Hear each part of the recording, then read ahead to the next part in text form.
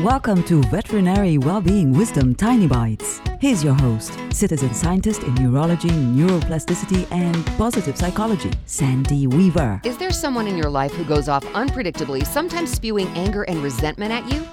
That's when I want you to don your placid cow persona. There's someone I have to be around fairly often who is very insecure, and that insecurity manifests as aggressive defensiveness. No amount of soothing will derail this person when that behavior starts. Those of us in the vicinity just have to wait it out and hope the verbal barrage isn't pointed at us. When something like this happens to you, maybe what I do can help you too.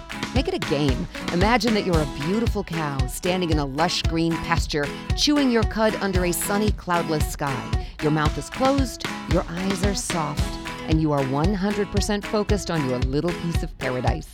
When you don your placid cow persona, you're not reacting to the other person's craziness. You're not participating with them, which will almost always make them stop acting out.